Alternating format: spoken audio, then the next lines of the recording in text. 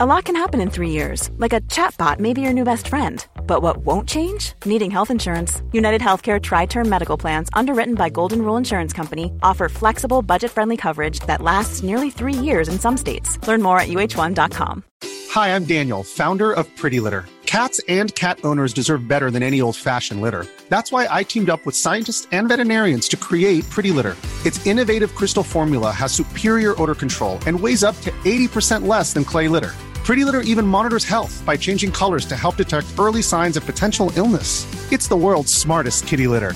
Go to prettylitter.com and use code ACAST for 20% off your first order and a free cat toy. Terms and conditions apply. See site for details.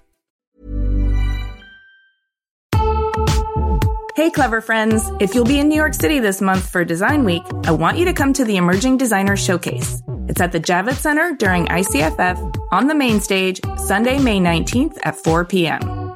Think of it kind of like lightning round mini critiques plus professional speed dating all rolled into one.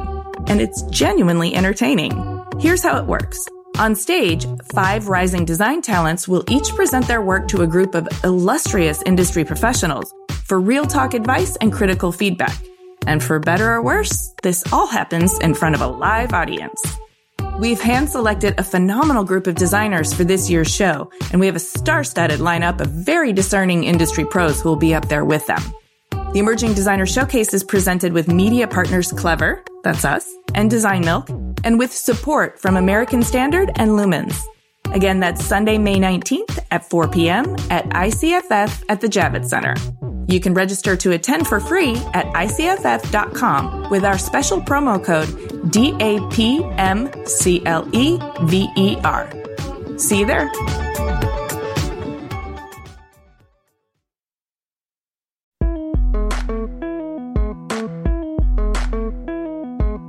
Knowing what the goal was elimination.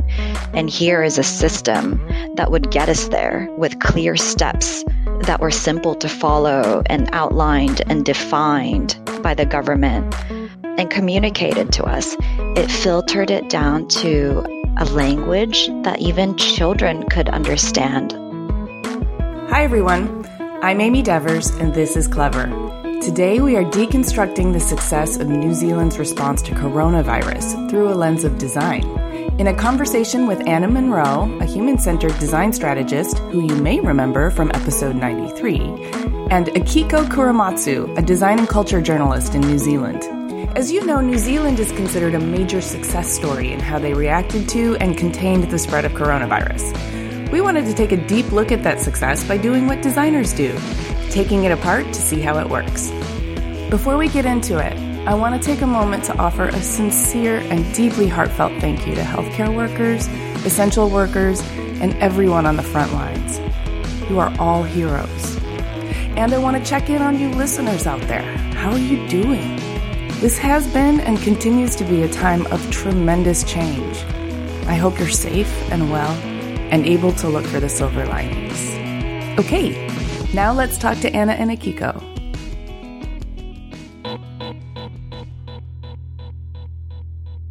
My name is Anna Monroe. I live in Los Angeles, California, and I am a designer working in the civic design space.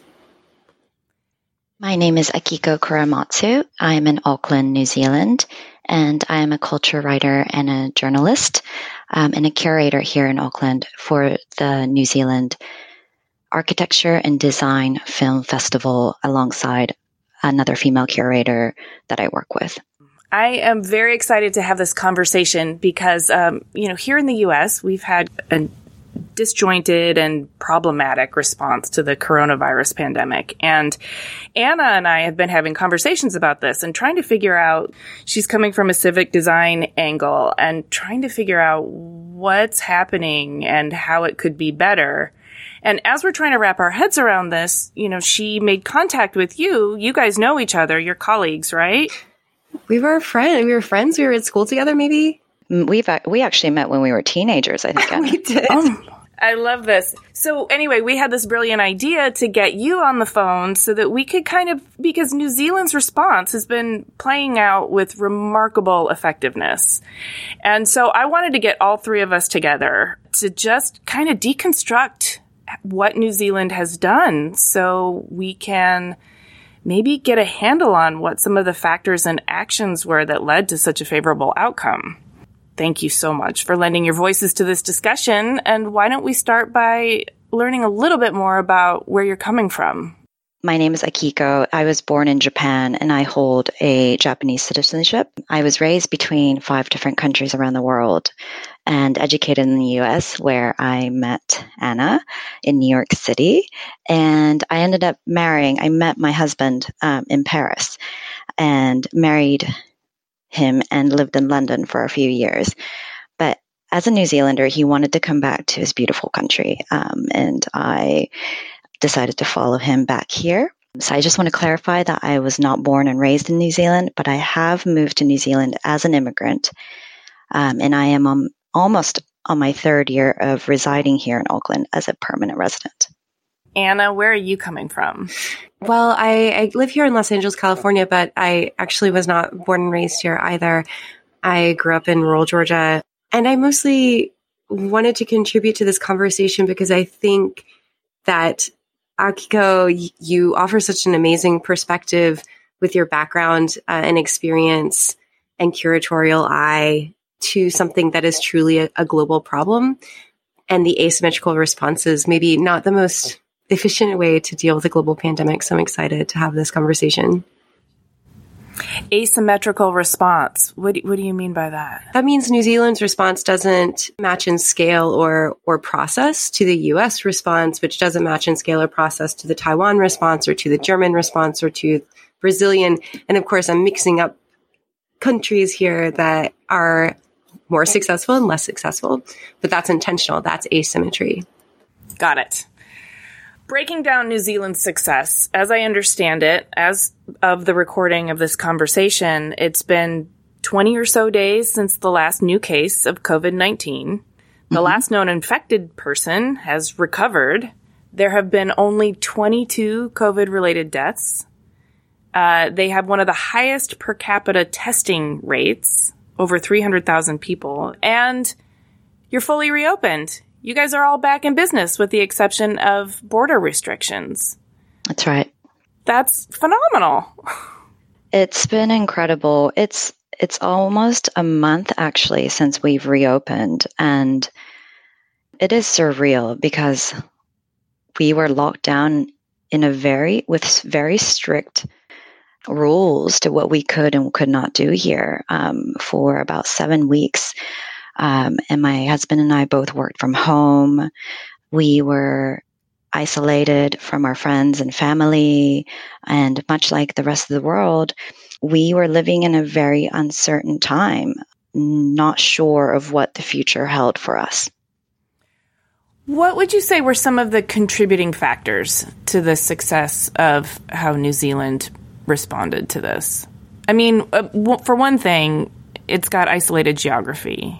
So Absolutely. And I think that's a major reason that New Zealand was shielded from the pandemic in the way that it was. The first confirmed case here wasn't reported until late February. And that's almost a month after the US and the UK and Australia had their first cases. So we were able to kind of look at the rest of the world, see what was going on, assess, and put in measures early. And that's definitely an advantage to the distance and the isolation of New Zealand being in our little corner of the world here in the Pacific. What would you say like the social and cultural attitudes are there? I mean, it is a very laid back culture here in New Zealand. It's a nation of European immigrants. More than 70% of the population live within Western cultural norms. So you greet each other with a handshake or a hug or a kiss. And there is a minority indigenous Maori population, which is about 17% of the population. And they live by a mixed Western and indigenous culture. And I think most of you may know that there is a deep and oftentimes dark history of colonization here in New Zealand, and that the minority indigenous population have experienced some heavy intergenerational trauma of colonization, and a lot of their language, a lot of their identity, a lot of their cultures and customs have been pushed aside. And but they do hold many of their cultural rituals, such as meeting the nose and the forehead, called a hongi, when they greet one another. And one thing that really surprised me when I first visited New Zealand is just, because of that relaxed culture and so much of the population living in rural or coastal areas, purely from kind of a culture of hygiene point of view, but that shoes are optional in public spaces. It is considered normal within New Zealand culture not to wear shoes kind of walking down the street or at the supermarket. And having lived before moving to New Zealand in London, Tokyo, and New York, it was really quite shocking to see people with no footwear on.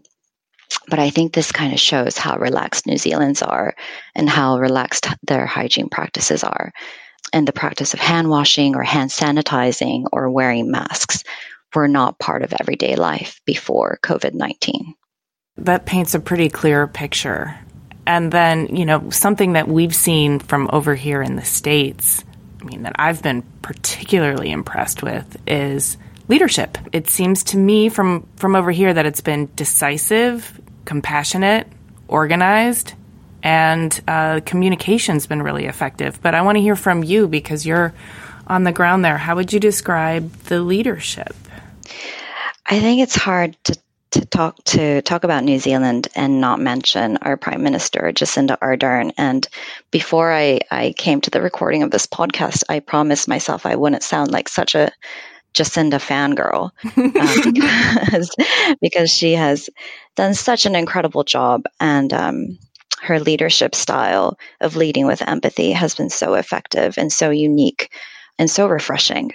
And I think that her inclusive style of leadership has been a major key to the success of containing the pandemic here. Her government has kept the pandemic as a health issue, not a political issue. And they have largely avoided the type of battle between economic and public health interests that other countries are experiencing. So we've seen a cooperation between public health institutions, politicians, and the people who live here in New Zealand. One of the things that Ardern said the onset of the pandemic is that she said, "We will get through this together, but only if we stick together. So please be strong and be kind." And that really set the tone for how the government was dealing with the pandemic. Oh, I'm so jealous. Yeah, it's incredible to watch her navigate this crisis. And many of you may remember the Christchurch terrorist attack that happened, and her quick and swift and decisive actions taken against gun control after that incident. But there were so many examples of her decisiveness and her leading by example throughout the last 2 months. For example, Ardern, along with the ministers and the public service chief executives, immediately took a 20% pay cut lasting 6 months. And this was to show to the country that they were standing in solidarity and they wanted to show leadership to those who were being hit hardest during the pandemic. And specifically, just to give you an idea, Ardern's salary was cut by about 47,000 New Zealand dollars. That wasn't just a ornamental demonstration. That was real. That was. And so many of those around her took the same action. It really shined a bright light on her leadership and how effective it is. I think her ratings, based on numerous sources, have skyrocketed during the last two months, and her leadership style and her empathy that she showed to those who were hit by the pandemic was really warm and comforting, and it made us feel safe. It was very, very inspiring to see. She also closed everything down very strictly and very early, right? That's right. That's right. So something that she said and she has repeated is go hard, go early. And with no confirmed cases in the country, New Zealand banned entry of foreigners from or who have traveled through mainland China by February 3rd. So that was when there were no reported cases to the Ministry of Health here. And then with 40 cases confirmed, she completely shut the borders, except to Kiwi nationals coming back home. And these early closures helped shield the population from the breakout that was happening that we saw overseas. We entered a very strict high-level lockdown with only 102 confirmed cases, 4 probable cases, and no deaths. And this early entry into self-isolation and social distancing made contact tracing and managing the community outbreak possible. So about closing the borders, in the United States, we had states who attempted maybe to regulate their borders, not close them because that's actually illegal under the Constitution. States cannot impede the movement of people or goods across state lines. But there was a concern, right? People leaving large city centers like New York and going to places like Connecticut or Vermont or any place like that. How did you all see in New Zealand concern around people leaving city centers and going into the countryside, or was that just not an issue? It's absolutely an issue. Under level 4 lockdown, we were not allowed to visit our family in the regions.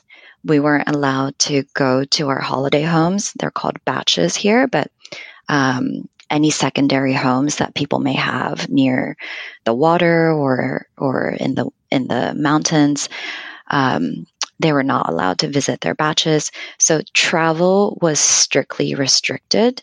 We were confined in our homes except for kind of these mental health exercise and breaks that we could have in our neighborhood. But we were restricted to a very, very small area outside of our homes.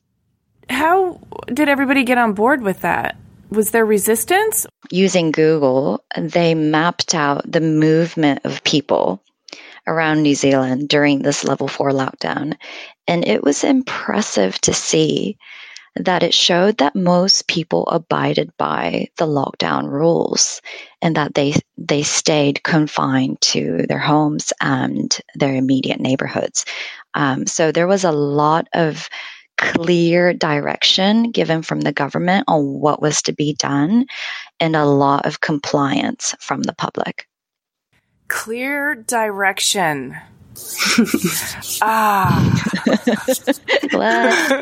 Yeah. I'm jealous of it, and I believe in it so wholeheartedly. And we have not had that here. We've definitely had a bunch of governors and mayors doing their damnedest, but we've not had any kind of unified, clear direction. How was that communicated to the population of New Zealand? Yeah, I found this really impressive as well, that there was amazing management of and communication throughout. And one of the things they did was to set a national goal and strategy. And they communicated this to the public. So the national goal, and everyone knew this, was elimination rather than suppression or mitigation. So while I found this a differentiating term to the rest of the world, everyone else was and is talking about flattening the curve. We heard this a lot, and it was used as a hashtag. But for us, it was about elimination. And I don't think elimination means eradicating the virus permanently from New Zealand, because once you open up borders and you have free people coming in and out of the country, it's very hard to kind of say, no, we have shut the virus out completely. But it means that we've confidently eliminated the chains of transmission in the community, and can effectively contain any future imported cases from overseas. I wonder, has it ever happened in New Zealand before? I mean, this pandemic has hit New Zealand in an unprecedented way, for sure. And I spoke to a public health physician who has been pulled into the COVID-19 response. And she has revealed that there was an unpreparedness, lack of preparation for a pandemic of this size to hit New Zealand. It comes from, much of the similar issues that they have in all around the world that has a public healthcare system, but it is generally underfunded. Kind of future-proofing for a pandemic is not the biggest priority, and has not been the biggest priority for the public health sector. So it wasn't like New Zealand had foresight or based on past experience of SARS or another viral outbreak. It was, in fact, unprepared for this pandemic. We'll be right back after this quick break. Support for Clever comes from Typtura. Totally transform the typography on your website in minutes with Typtura. Typtura's technology allows your text to scale perfectly in any layout and any viewpoint. And with typography packages that contain all the fonts, sizing, and spacing information necessary to create a beautiful site, styling the most important content on your website is as easy as adding a link. We can say that because we just added Typtura to our website, cleverpodcast.com, and it was super easy. The code was as simple as copy-paste, and their team of humans, not robots, was there to walk us through it if we needed assistance. Our favorite part was testing out all the font options on our site to see how a simple typography change made our site seem fresh. Typtura also just released a WordPress plugin that brings this functionality to your WordPress website.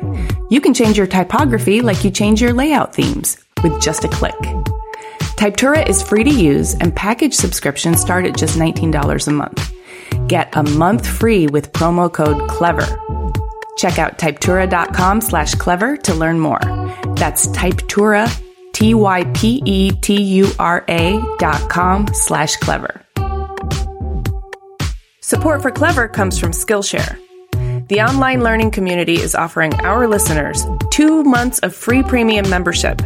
Explore new skills, deepen existing passions, and get lost in creativity with classes from Skillshare. I am a lifelong learner. Honestly, my curiosity is what compelled me to start this podcast. I had an insatiable desire to learn from the most fascinating people I could find. In addition to learning from personal stories, I'm always eager to pick up new skills and explore new ways to express my ideas. This is why I'm so excited about Skillshare. It's a veritable amusement park of fascinating people teaching all the things that I'm eager to explore, but too daunted to learn on my own. And right now, Skillshare is such a great resource to have. To stay inspired, express yourself, and connect to a community of creatives with classes on topics like filmmaking, illustration, home styling, and creative writing. I'm super excited to dive into a class on how to make awesome merch with Aaron Draplin. You remember him from Clever, episode 74? And a documentary class with Dan Liu. Explore your creativity at Skillshare.com/clever, where our listeners get 2 free months of premium membership. That's 2 months free at Skillshare.com/clever.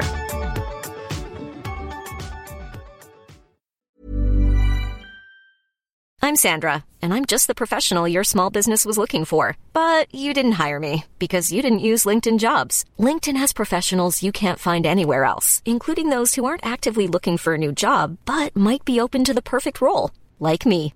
In a given month, over 70% of LinkedIn users don't visit other leading job sites. So if you're not looking on LinkedIn, you'll miss out on great candidates like Sandra. Start hiring professionals like a professional. Post your free job on linkedin.com/people today. Hi, I'm Daniel, founder of Pretty Litter. Did you know cats tend to hide symptoms of sickness and pain? I learned this the hard way after losing my cat, Gingy. So I created Pretty Litter, a health monitoring litter that helps detect early signs of illness by changing colors, saving you money and potentially your cat's life. Pretty Litter is veterinarian developed, and it's the easiest way to keep tabs on your fur baby's health right at home. Go to prettylitter.com and use code ACAST for 20% off your first order and a free cat toy. Terms and conditions apply. See site for details. Clever is supported by Tools and Weapons, the podcast hosted by Microsoft Vice Chair and President Brad Smith.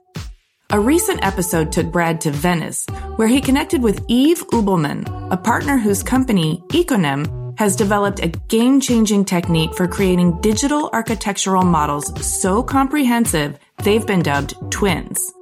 During the relative quiet of the pandemic, Yves and his team used drone-captured photography and powerful AI to create a full-scale digital twin of Venice, a city threatened by climate change and over-tourism. On Tools and Weapons, Yves tells Brad how he's using this incredible technology to help preserve some of the world's most endangered cultural heritage sites in pristine detail so they can be studied and appreciated for generations to come. To stay current on some of the most innovative people working with AI today, follow or subscribe to Tools and Weapons with Brad Smith wherever you get your podcasts. Hey, Clever listeners, we're getting excited for New York Design Week in May. This year will be better than ever. ICFF, North America's leading platform for contemporary design, will take place from May 19th to the 21st at the Javits Center in New York City. I'll be there, and I'm excited to let you know how Clever is collaborating with ICFF for Launchpad at Wanted, formerly known as Wanted Design Manhattan, and the Emerging Designers Showcase. Launchpad is an international platform for emerging designers that introduces new concepts and showcases prototypes of furniture, home accessories, and lighting. It is the best place for manufacturers to meet new designers, discover fresh ideas, and potential products to develop. The best of Launchpad winners will be selected by a jury of renowned industry professionals, led by yours truly.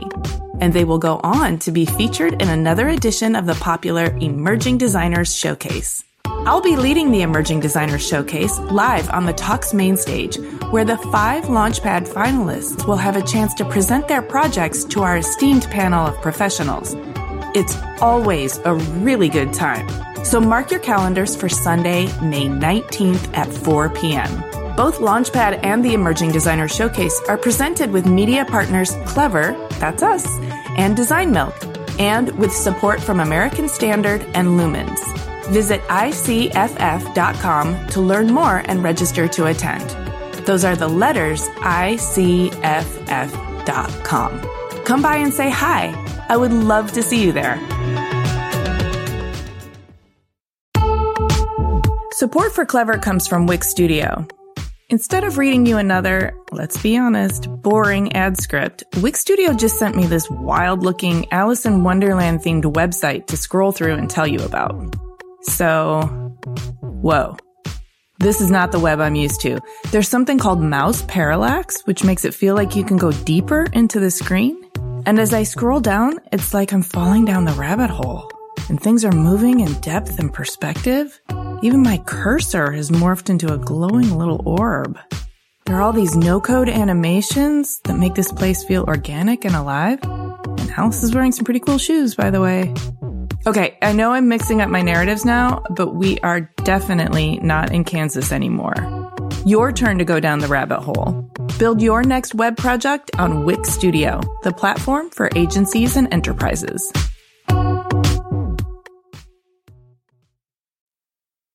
We had all kinds of issues with not being able to ramp up testing and not having enough PPE to protect people. Were there issues like that? Or it sounds like you guys got it under control before it got so enormous that you overwhelmed the system. Yeah, I think Ardern's kind of stance of go hard, go early was effective and kind of minimizing the need for all of the resources that would have been needed if hospitals were overwhelmed and we were experiencing a severe lack of PPE or other medical needs. I think that it would have been a very different story. But the go hard, go early stance mitigated some of those kind of reactionary measures that we would have had to take. And I understand that there was a 4-level alert system that was pretty quickly unveiled that helped guide people through the pandemic itself and how restrictive things needed to be. Can you talk about that a little bit? That's right. And this is something I think that interests a lot of leaders around the world. It's a 4-level alert system that gives the public an indication of where we are at all times throughout the campaign. So as the pandemic escalated here, the alert levels rose and signaled a sense of seriousness. And then when it de-escalated, it gave us a sense of confidence and accomplishment. And it really unified the entire nation, giving us a sense of and a feeling that we were all in it together. It's called the COVID-19 alert system. And the 4 levels were level 1, prepare, level 2, reduce, level 3, restrict, and level 4, lockdown. So when we entered this alert system, we started at level 2, quickly escalated to level 4, where we were out for about 5 weeks, went down level by level with the drop of new cases. And we are now down at level 1, where we have very few restrictions in place, except for a closed border. The whole entire population of New Zealand always knew where you stood. You always knew what level you were on and what associated behaviors and restrictions and cautions were associated with that level. That's right. And I think coupled with kind of knowing what the goal was as well, that the goal was elimination. And here is a system that would get us there with clear steps that were simple to follow and outlined and defined by the government and communicated to us. It made it really easy to understand. It didn't make it this scary kind of unknown virus that was floating everywhere. It filtered it down to a language that we all understood, that that even children could understand the 4 levels of lockdown. That kind of simple vocabulary, simple language was really usul. I feel like over here in the United States, and Anna, you can chime in with your perspective too, but we were more playing whack-a-mole. Like these hotspots were cropping up all over, and we all had different levels of like fear and urgency and lockdown, and it was sort of loosely defined by geography. Sometimes mayors were setting it, sometimes governors. Yeah. And there was no cohesiveness. Obviously, we're a big country with individual states, and the movement is a little bit more difficult to control, but a clear system like that, I think, would have given everybody a sense of how serious it is. Yeah, I totally agree. I think that what's really sadly ironic here is that the United States has a very long tradition of this exact sort of model, this exact design strategy to mitigate emergencies and disasters. The most well-known one, probably, I might be speaking because I'm from a hurricane corridor, is the hurricane and tornado alert system. So we all know those levels, if a big one's coming, it's a 5 to a 7, and they all get names, and they're named in order of the alphabet. And what triggers are stay at home, when to board up your houses, when to evacuate. The other one that's pertinent here in Southern California is that Southern California Electric now has a stepped alert system for wildfire risk, and they actually shut off the power to different customer bases when there's a very high risk of wildfire outbreak. And so this model is not unknown here in the United States. I think the difference is that Akiko and in New Zealand, you all accepted that there was a risk, right? You accepted that COVID-19 was a huge risk to the population. And in the United States, to your point, Amy, it was not accepted. Some people were saying this is not a risk, and other people were saying it's a huge risk. And so if you don't have a collective acceptance of risk, then you cannot put in place a strategy for mitigating that risk. Anna, that's a really good point. The hurricane system, we could have easily implemented. We also have the terror alert system. Yes, we do. It's actually very effective. I mean, we haven't had a major terrorist attack since September 11th. I have no insight into the intelligence community. I want to very much emphasize that. But it feels like it's statistically improbable that no one's tried, right? It could have been so easy just to implement, adapt one of the systems that we already have and implement that to help communicate to people the level of severity. That's a really nice parallel. Thank you for pointing that out. And Akiko, I wanted to try and understand what were some of the mechanics of implementing this plan. Were there tech applications developed or communications campaigns or policies that were put in place? Those who know Prime Minister Jacinda Ardern may not know that she holds a Bachelor of Communication Studies, and specifically in public relations and political science, which she studied before entering her career in politics. So she is known as an extremely effective communicator, focusing on bringing people together. Amy, many of your listeners who come from advertising or design backgrounds, they may recognize a very kind of distinct campaign feel to her communication strategy. She leveraged many of the tools, such as a very simple phrase that was repeated over and over again to drive a point home. It was stay home, stay safe, be kind. And it almost operated like a tagline. And she would say that at the end of her press conferences. She would say that at the end of her Facebook Live videos. She would post something on Instagram and it would end with stay home, stay safe, be kind. It was so effective in its simplicity, and the consistent repeating of it drove it really into our psyche. And we all knew that the three most important things during lockdown was to stay home, stay safe, and to be kind to each other. So that operated almost like a tagline. And with that tagline, she also offered some really visual and flexible language and vocabulary.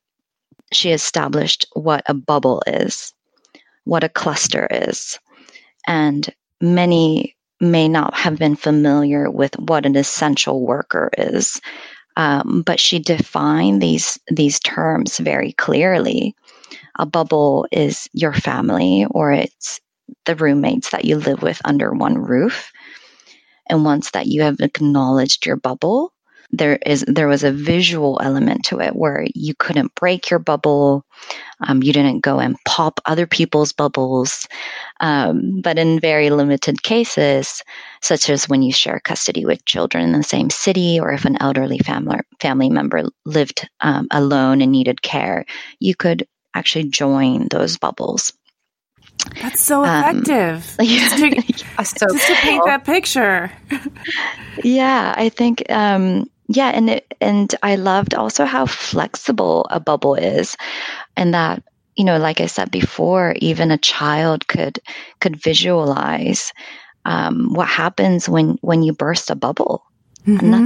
Nothing good happens when you burst a bubble. So there was a bubble. A cluster was when there were 10 or more cases connected through transmission who are not all part of the same household.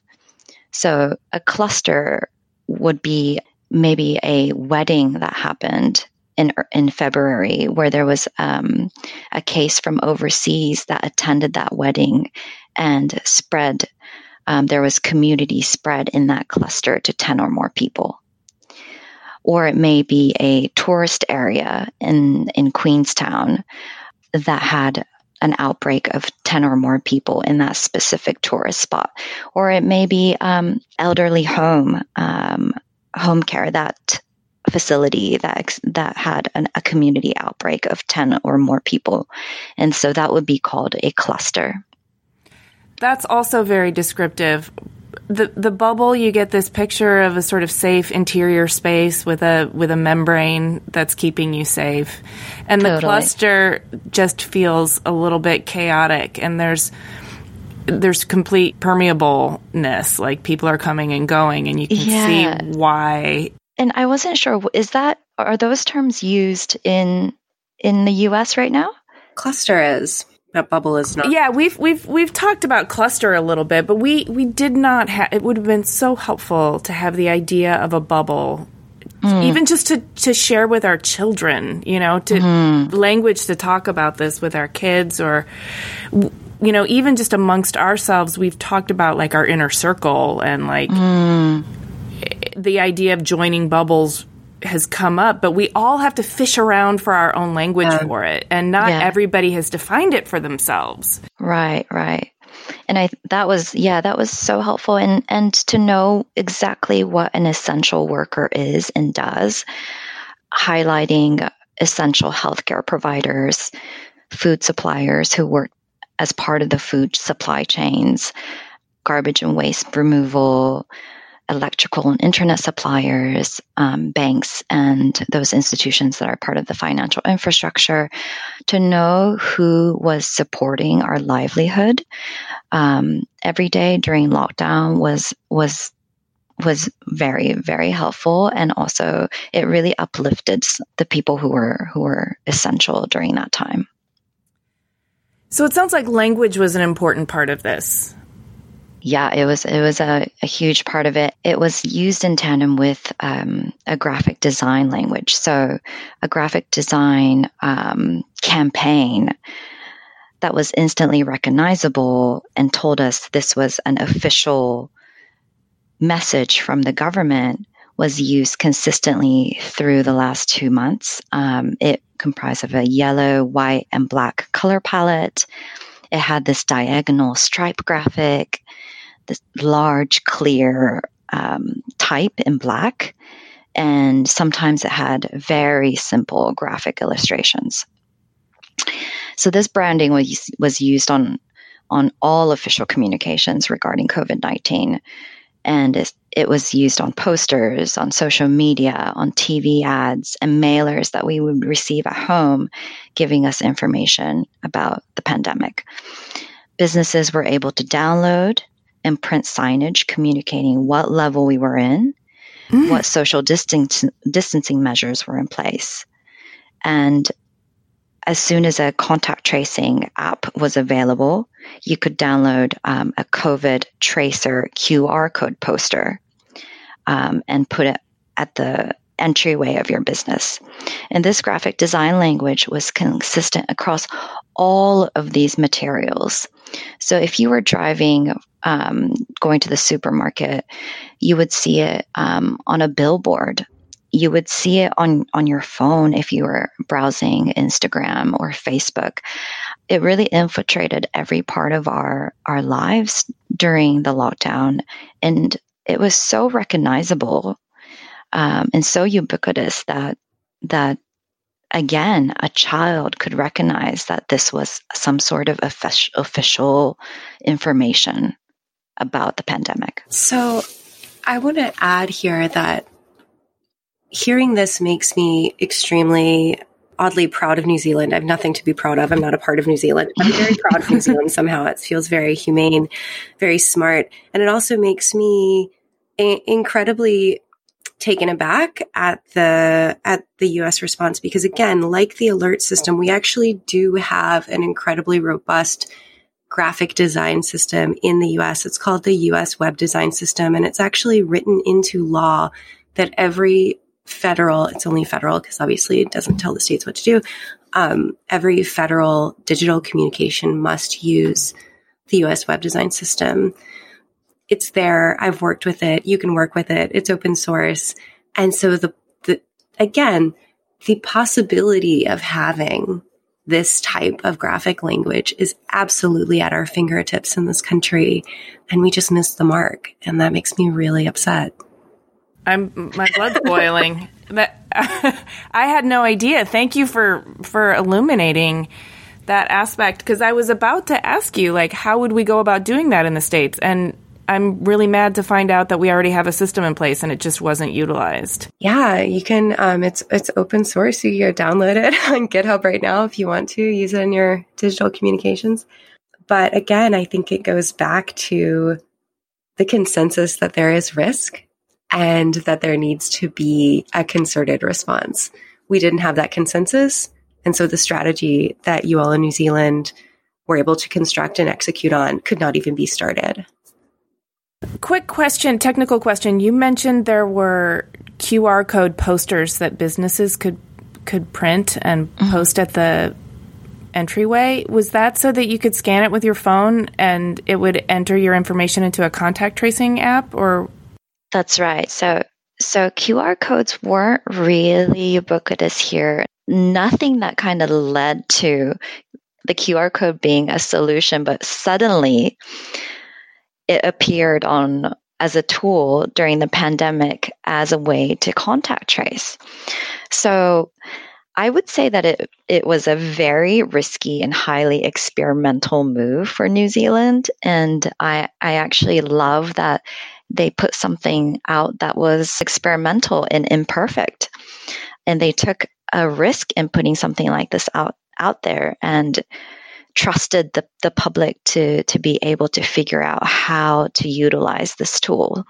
So we would scan it with our phones and it would lead to a site where you could enter very simple details on where you are, who you are with, and it would log that information into your own account. And it would be used to, in the future, if there was a case that, an active case, it would be used to contact trace and provide more information for those who were in that vicinity. And that was all proactive. That wasn't, we have a case, now we need to figure out who else you've been around. It's like, log yourself, keep a diary of this so that we know where you've been in case a case turns up.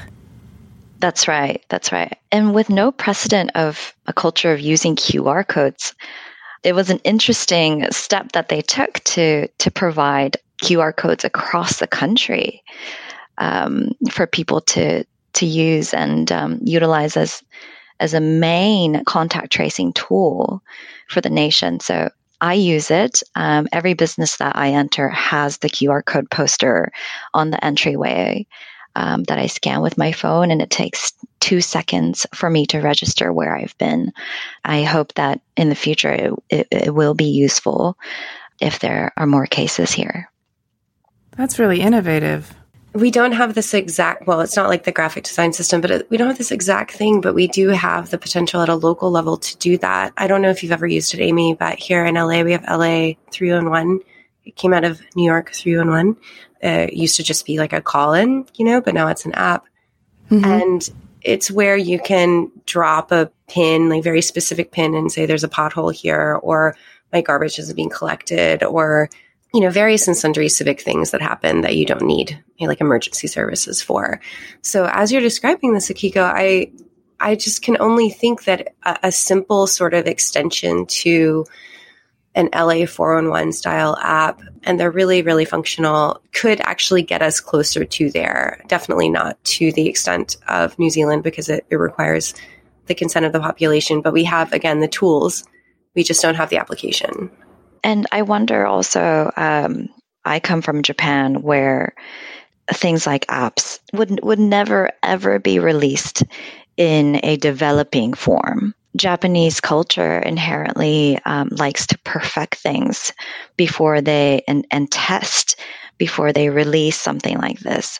And I think it shows an aspect of the New Zealand culture that they can release an imperfect app that is still developing and let everyone know that there will be updates made to the usability and the effectiveness of the app, and trust that the public will still experiment and accept it without it being perfect.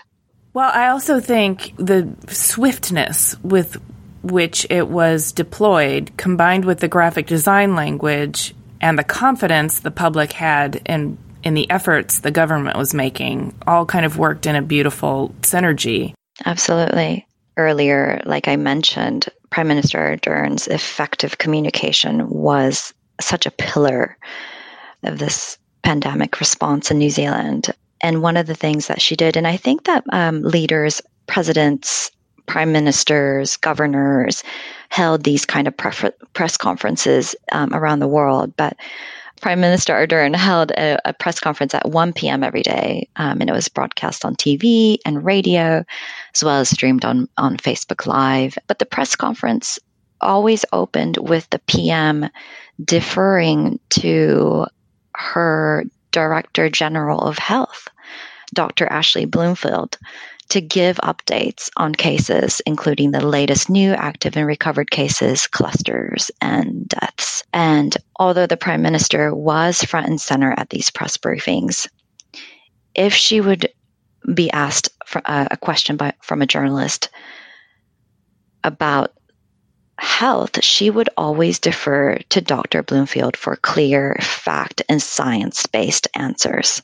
I thought that was a really great example of leadership, of seeing Prime Minister rely on someone who knew more about public health than she does, and having the trust and confidence to have Dr. Ashley speak for himself. And he was such a calm voice during a chaotic time, and he has emerged as somewhat of a national hero and a local celebrity from his sudden exposure to the general public through these daily press conferences. So much so that there's now merch. There's tote bags. Wow.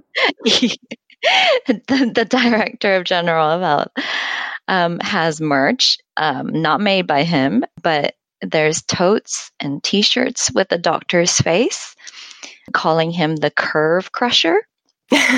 And you can purchase this merch, and I believe the funds go to a good cause.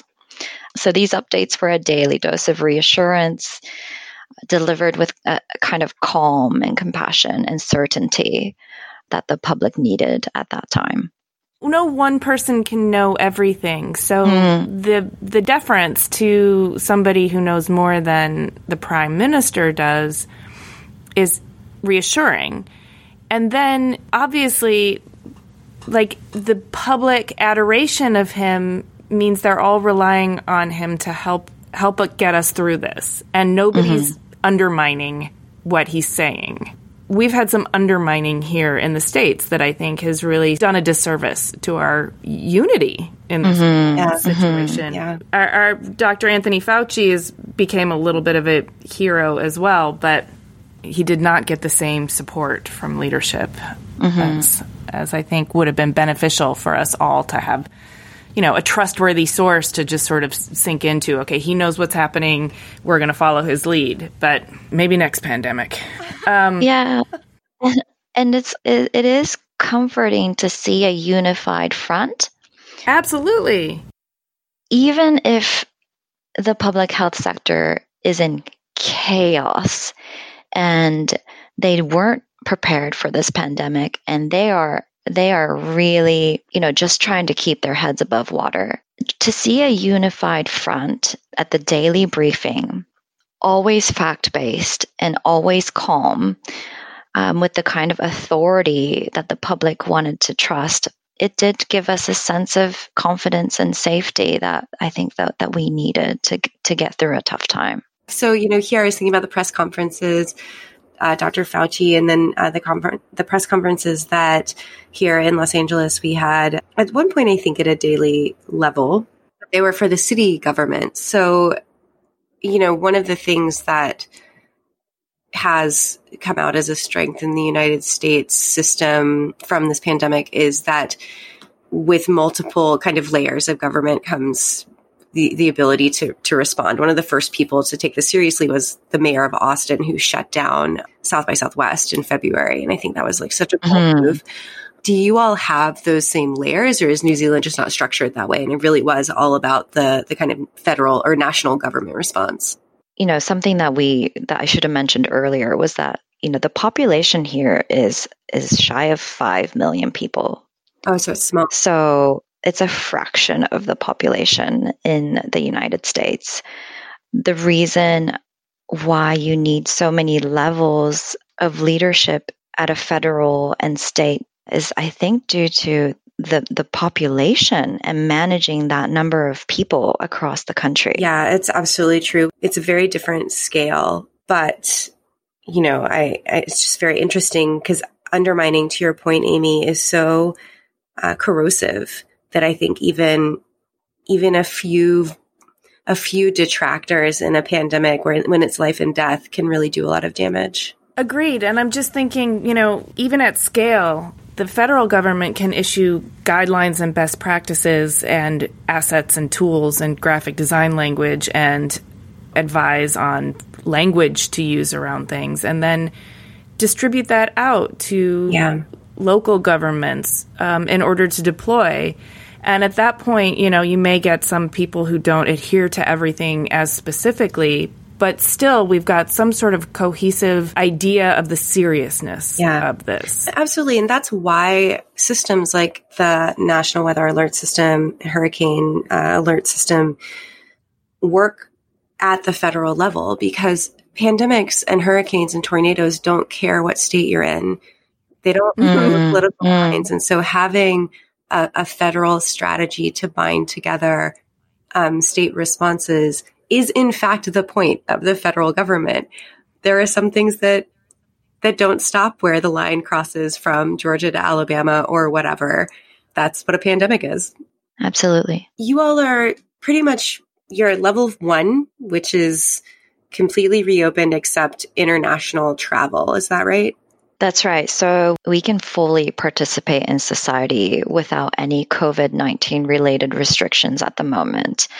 The only difference to kind of pre-pandemic life here is the strict border measures that remain.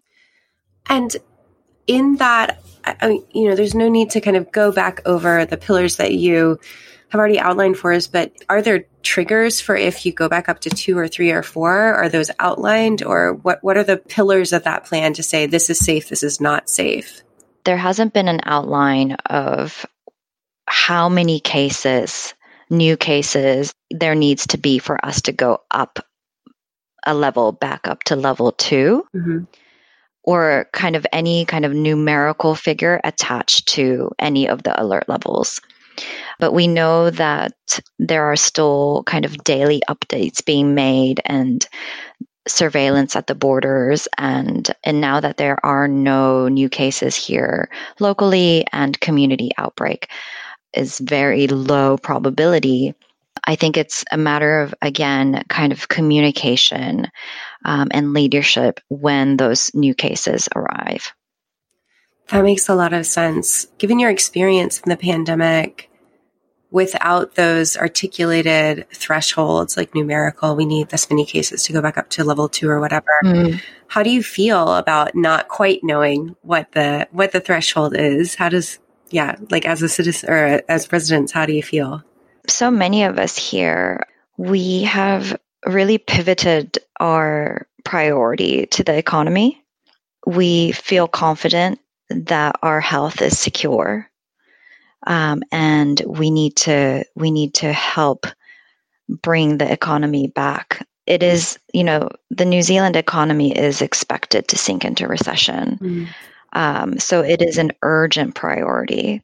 With the border still being closed, sectors like tourism, hospitality are experiencing a devastating economic time. So unemployment is on the rise. So there's a lot of work to be done here. And quickly, as soon as the pandemic was under control, we've seen the Prime Minister bring in our economic ministers and call on them to raise awareness of what New Zealanders can do to revive the sinking economy. Currently, there's a $12.1 billion economic package from the government. Wow. Including wage subsidy, interest-free business loans, access to free retraining that many of us have taken advantage of. But aside from that, there's a lot of communication about supporting local small businesses and domestic travel. There's an advertising agency here called Special Group here in Auckland, and they work with Tourism New Zealand. they have a beautiful campaign about New Zealanders discovering their backyards. So now that we can travel domestically, why don't we go and rediscover regional parts of New Zealand in the form of lodges or great walks or a camping trip with your family? So there's a lot of effort in putting money back into the economy. Oh, that's beautiful. That makes a lot of sense. Yeah, I know that here in the U.S., the Department of Interior, which administers all the national parks, is looking at, and you can see this on recreation.gov, looking at that same sort of thing, but it just doesn't feel like we've heard it, Amy. I don't know if you would agree. I haven't. Yeah. I don't even know if it's really safe to go to a gas station, you know? Yeah. So I wish we could do the same because, I mean, New Zealand is famous for its beautiful landscape. And, you know, we have some stuff in the U.S. that's not bad to look at, I think. Oh my a few gosh, things. Yeah, oh my gosh. But I love a road trip, and I'm honestly like so earnestly itching to get out and reconnect with my country and my people. And I remember growing up in Michigan, there was this campaign, Say Yes to Michigan, and it was, you know, showing you all the beautiful lakes and opportunities. I don't know. It seeped into my psyche, and it made me love my state and how beautiful it was. And I really wish we had something like that happening here in the U.S. because I've been looking at camper vans and to rent online and like thinking about getting out on the open road. But I'm serious. I still don't know like what the safety level is because Totally. Yeah. But I wanted to ask you too, Akiko, you said there was access to free retraining. Yeah, so this is a new initiative that was announced a few weeks ago, but for those who have lost their jobs, in which there are many across many sectors, they're basically through their website educating about what kind of classes are available, what kind of training is available, and you can choose to sign up. And it is completely free. It is nationwide, and it is immediate. It starts immediately. We don't have anything like that here, do we? We don't at the federal level. We have lots and lots of individual programs through the Department of Labor and the Department of Education. But like so many of the things that we've talked about in this time, they're pretty siloed. I cannot off the top of my head think of a single place to go that I could be like, oh, go there. You know, again, the possibility, the resources are there. The sort of decision to do that, to allocate resources, to bring together these various programs, which could be very effective. I don't know of any efforts to do that. So our problem is that all these programs are siloed. They're all called something different. Yes. Nobody knows where to find them. I know if I did a Google search for free job retraining, it would turn up search results that would be absolutely unusable. Yeah.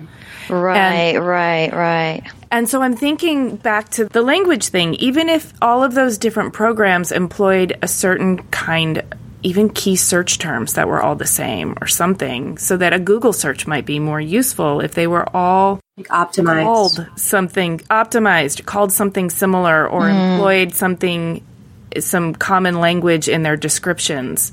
Maybe it would be easier. Yeah, you're absolutely spot on. I mean, just I think 2 weeks ago, maybe 1 week ago, time doesn't have a meaning in lockdown, as we all know. The new civilrights.justice.gov launched, and it's a portal for lodging civil rights complaints that have been discriminated against for employment, housing, education, various things like that. You go to this portal and you can register your complaint, and it will be read and it will be investigated. And it was always read and it was always investigated. It was just incredibly, like you said, Amy, hard to navigate, like tough to find. What do you Google? Like, where does it come from? And that's actually built using the US web design system. So it looks very authoritative. It's very consistent. It's pretty easy to do it, even when you're in distress, which of course is the nature of a person who has experienced discrimination or a job loss. These are just incredibly like traumatic experiences in a life. And so it is the responsibility of the designers to create the easiest possible way to get help? I love that thought. Like, if I were one of those people, and I feel so privileged that I've been able to keep my job, but I feel so, if I were to have lost a full-time job, then getting a apprenticeship to retrain in an industry like building and construction, agriculture, manufacturing, or nursing, counseling, something that was so essential to communities, would be incredibly inspiring. And for all of that to be free for 2 years, I think would give you a path out of your situation and something to look forward to in the future. So I think this was a very astute, initiative to be passed at the moment. You know, you said a path, and that reminded me of the psychological value, too, of having a path to follow, because when you don't feel like there's any way out of your current trauma, and you don't know, you feel like you have to sort of carve the path yourself, and it could be anything. It's really daunting. But Anna and I have been talking a lot about, too, like, we need to redistribute our workforce and our creativity and our human resources in a post-pandemic world. They're not necessarily going to land where they landed before the pandemic. So the retraining opportunities are going to be crucial. For instance, here in the States, we don't have great contact tracing in place yet, but the idea is that it's going to be human-based, and we're going to need to hire and train a gazillion contact tracers. It's so true. And why isn't there a simple website I can just go and find out if I could qualify to get training to be a contact tracer? Absolutely. Speaking about these like disjointed, like very traumatic experiences, like being in lockdown for many weeks and then possibly losing a job and needing to retrain. Retraining is such a scary concept.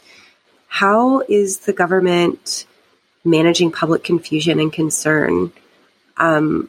It's now we're kind of like out of the like complete anxiety moment and into this long tunnel of recovery, or you all are in New Zealand. How's that going? How's that I think part of the recovery is going to be this inquiry the government has launched, an inquiry into the urgent legislation it used to implement its alert level system in lockdown.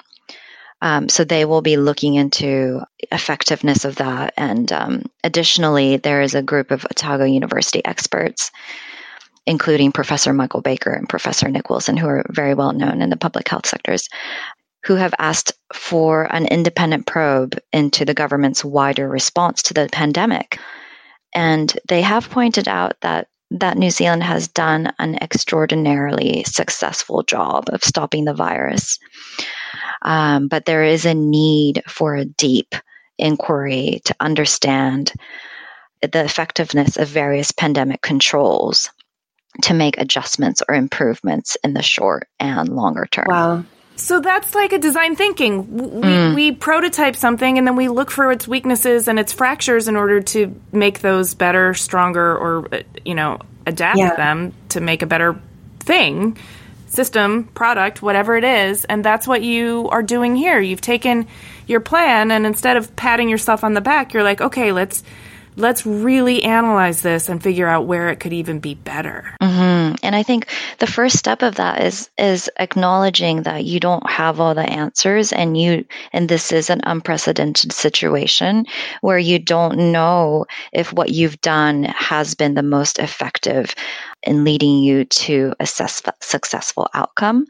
So I think these inquiries are really important in not only answering kind of questions, ongoing questions from the public, but answering your own questions, the government answering its own questions about how it responded to such a uncertain time. So, Akiko, if there's a second outbreak in New Zealand, do you anticipate that you would go along through the alert system as it stands, or do you think that this inquiry will be able to influence the, meaningful changes in the short term? how do you think that'll play out? How has that been communicated to you? Yeah, I hope that inquiries such as this will inform how we move forward if there are more active cases in the country. And as we move to loosen our borders with our surrounding islands, such as Tonga or Samoa or Fiji, also with our neighbor Australia, there is a need to future-proof for those instances, but also there is a future of pandemics. This is not the last one. So inquiry such as this is a great deep dive into the nation's response to create a new plan that continues to be successful. One of many, many issues that will need to be addressed is whether immigrant communities such as the Pacifica and Asian populations or low socioeconomic households who may not have a television or access to internet in their homes, did they have access to critical information such as government announcements? And were they feeling exempt and scared and confused during an already chaotic time? Those are questions that need to be asked about health literacy and inequity and allocation of additional resources to these communities. I found that most of the announcements coming from official sources were in English. And this is a multicultural, multilingual city, especially Auckland and Wellington and major cities in New Zealand. The English may not be spoken as the first language. So translation becomes a huge aspect of communication.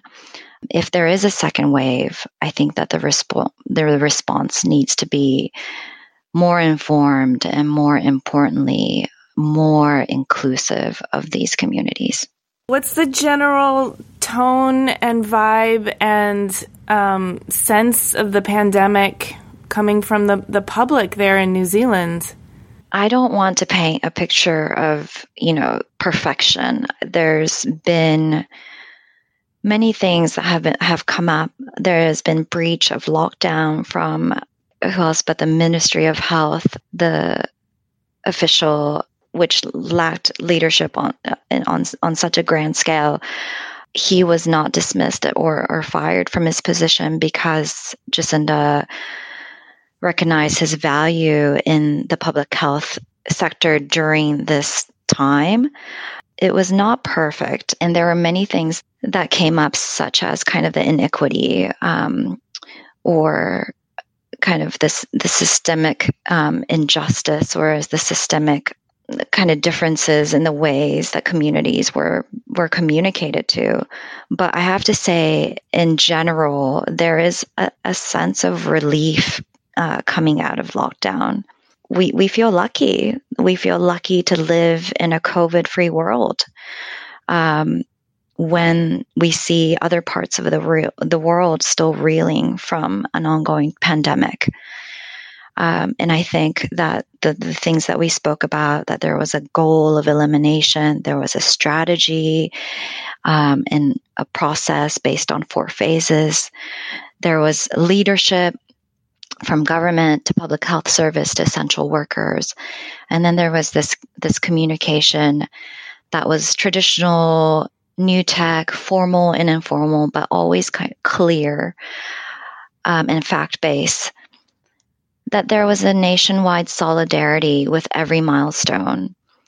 When we flattened the curve, when less and less new cases were being were coming up, and the easing of lockdown and gradual elimination of social distancing measures, it felt like a collective achievement. And there will be ongoing criticism of Prime Minister Ardern on the economic recovery. There will be criticism on aspects of the response, but in general, I think there's a huge sense of relief and gratitude and pride in what was accomplished here in New Zealand. One thing that I think is really important to acknowledge is that healing can take place when you're not mad and frustrated at how you've been impacted. So if people are feeling like they were all in it together and they're feeling collectively confident and pleased with how, as a nation, you handled the pandemic, then I think healing and recovery can begin and happen so much more effectively than if everybody's still mad and blaming each other because of what a catastrophe it was. Yeah. It's going to be wonderful to watch New Zealand kind of come out of this and retrain and feel probably even closer and more connected than before the pandemic, which is, I think, the best possible outcome from a trauma is if you can feel a galvanization with your people. Mm-hmm, mm-hmm. I don't think every country that's been through this is going to come out of it with that. Yeah.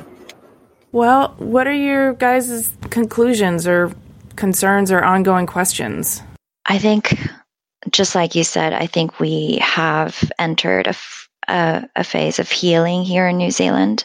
It's nearing a month since coming out of lockdown. So most of our lives have returned back to a sort of normal. As for kind of my last thoughts, I think it's quick to forget how uncertain those weeks were for us, who and what supported us during critical times. And I want to express my gratitude for healthcare workers as well as essential workers across New Zealand who kept us healthy and safe. And I don't want to easily forget their service during that time.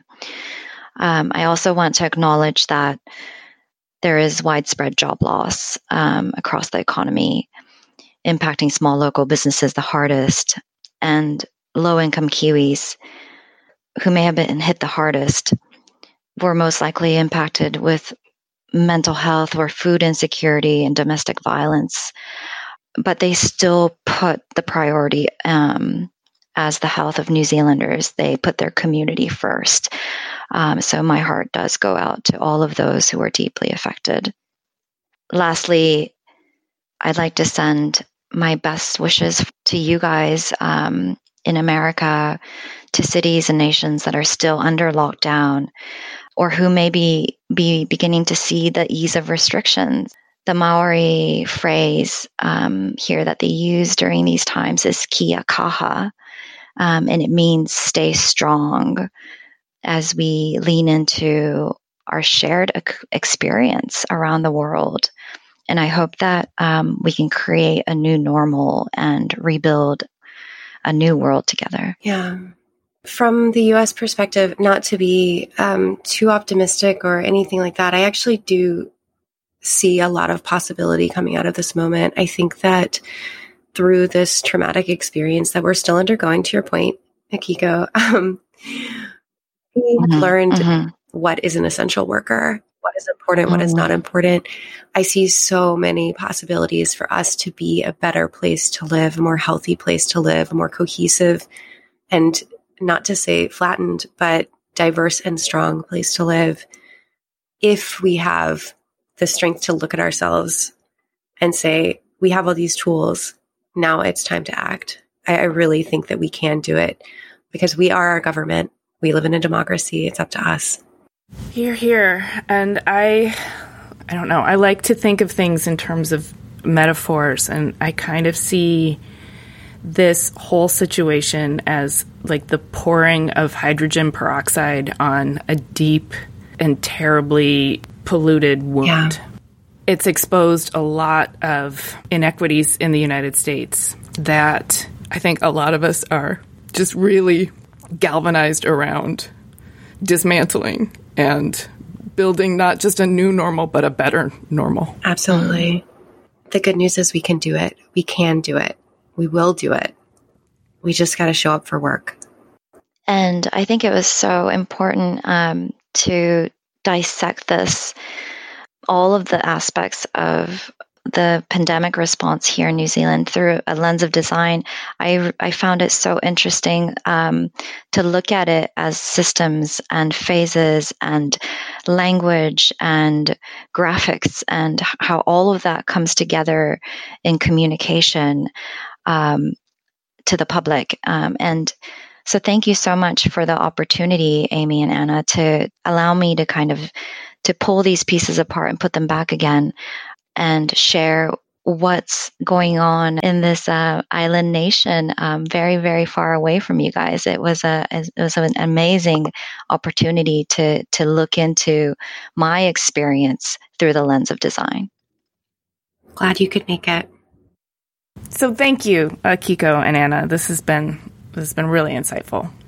Thank you. Thanks for listening. We've got images and examples from this discussion in the show notes. Click the link in the details of this episode on your podcast app or go to cleverpodcast.com where you can sign up for our newsletter. Subscribe to Clever on Apple Podcasts, Spotify, or wherever you get your podcasts. And if you would please do us a favor and rate and review, it totally helps. And if you like what we do here, you can support Clever with a one-time donation by clicking the link in the description. We love chatting with you when you reach out to us on Twitter, Instagram, and Facebook. You can find us at Clever Podcast, and you can find me at Amy Devers. Clever is produced by 2VDE Media with editing by Rich Straffolino and music by L1011. Clever is proudly distributed by Design Milk.